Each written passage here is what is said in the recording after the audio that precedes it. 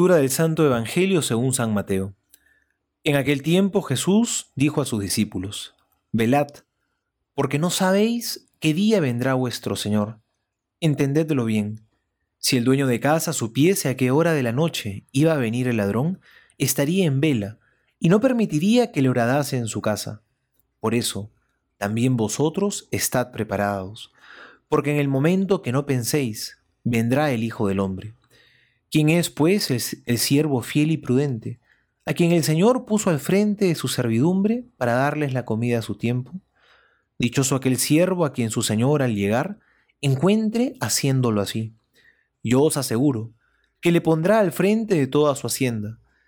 Pero si el mal siervo aquel se dice en su corazón: mi señor tarda, y se pone a golpear a sus compañeros, y come y bebe con los borrachos, vendrá el señor de aquel siervo el día que no lo espera, y en el momento que no sabe, le separará y le señalará su suerte entre los hipócritas.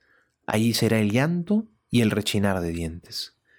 Palabra del Señor. Gloria a ti, Señor Jesús.